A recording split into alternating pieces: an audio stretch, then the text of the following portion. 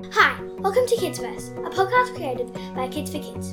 I'm Lily. And I'm Evie. And each month we talk to people about their jobs.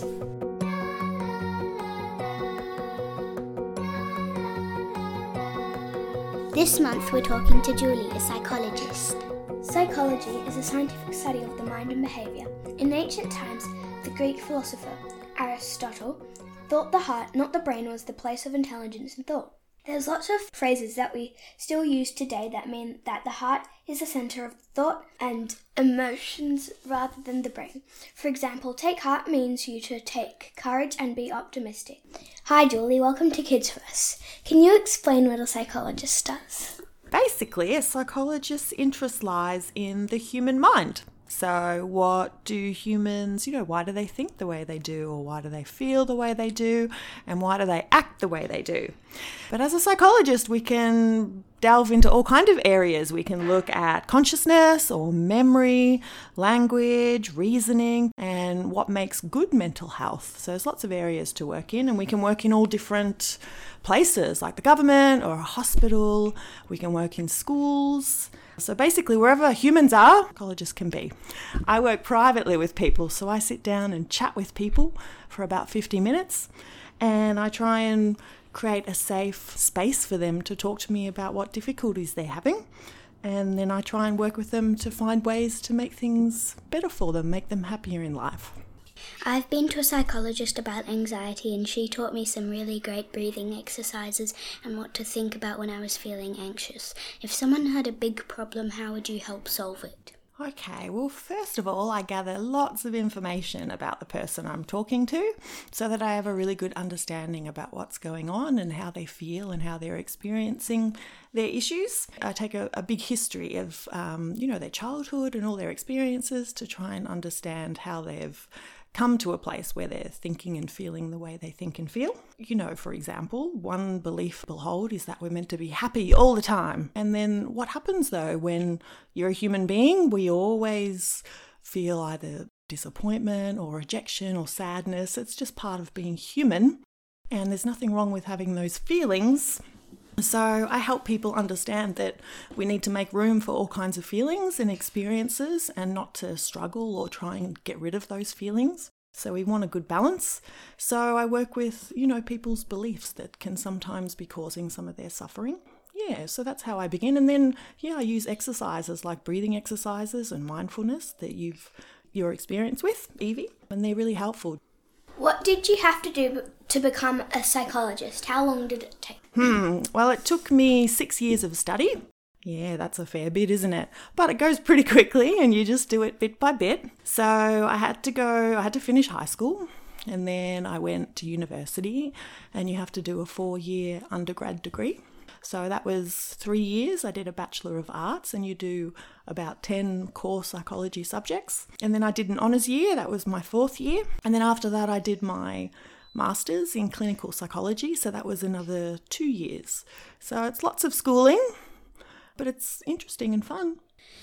Have you ever been to a school as a psychologist? I did. One of my placements when I was doing my master's degree was at a primary school. So I found that quite good because you get to see the kids a lot more than you would when you're just working with them privately. And so you get to really see the kids, how they're interacting and how they're doing at school. So I quite enjoyed my time there.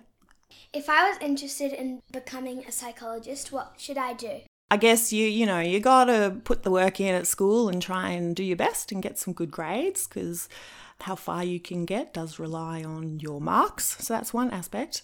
But really, you just need to have an interest in how people tick, how they work. Having an interest in other human beings is really important, because that's what's going to motivate you to keep learning and wanting to get to know other people, wondering why they're acting the way they're acting, what could be going on behind that. But most importantly, I think, is observing yourself. Why do you feel the way you feel and react the way you react?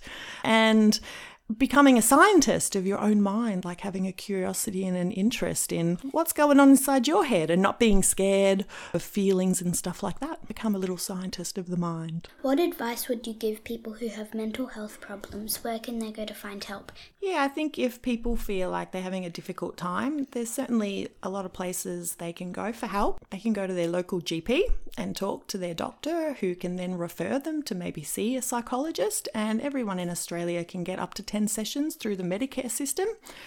Kids can call Kids Helpline, which is 24/7. They're also online, so I think you can talk to them online. Doesn't have to be on the telephone anymore, and it's confidential and anonymous and free. So that's a good resource if you just want to talk about stuff. Also, maybe talking to a teacher that you trust or another adult that you know who you trust. You can have a chat with them about what's going on for you. If it's an emergency though, you can always call your local doctor, or you can go to a hospital too if it's a real crisis. So there's always somewhere to go. What do you like best about being a psychologist? Well, I think because I naturally have a curiosity about my own mind and therefore about all the minds around me, I just find it really interesting to talk with people and learn about their perspective and the way they're looking at life. I just find that really interesting because there's no one right way to look at life, and we all have slightly different perspectives. And that's really interesting to me. And then, of course, it's really nice to see people make changes in their life where they're feeling a bit better about stuff. So that's really nice too. We do meditation at school, which helps us with our mental health, and I know there are apps out there that kids and adults can use. What do you think the future of psychology is? There are so many apps out there, so there's something that will suit everyone, I think. Apps are a great new technology that we're using to help people feel better. So that is certainly expanding.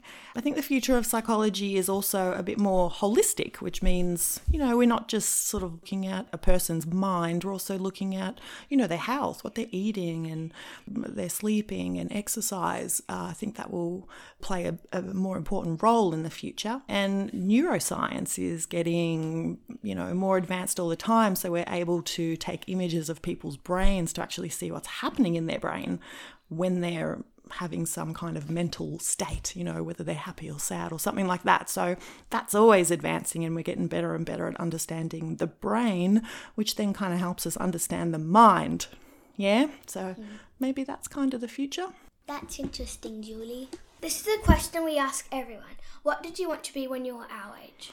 Oh, when I was your age, I was pretty busy looking in the mirror with a fake microphone singing to songs because I wanted to be a singer and a performer, and I loved dancing, and so I wanted to, be the actress / singer / dancer, etc. So that's what I was dreaming of. But then as I got a few years later, I started thinking about psychology, so I wanted to do all of it, which I kind of dabble in all of it. Thank you for coming, Julie. My pleasure. Thank you, girls.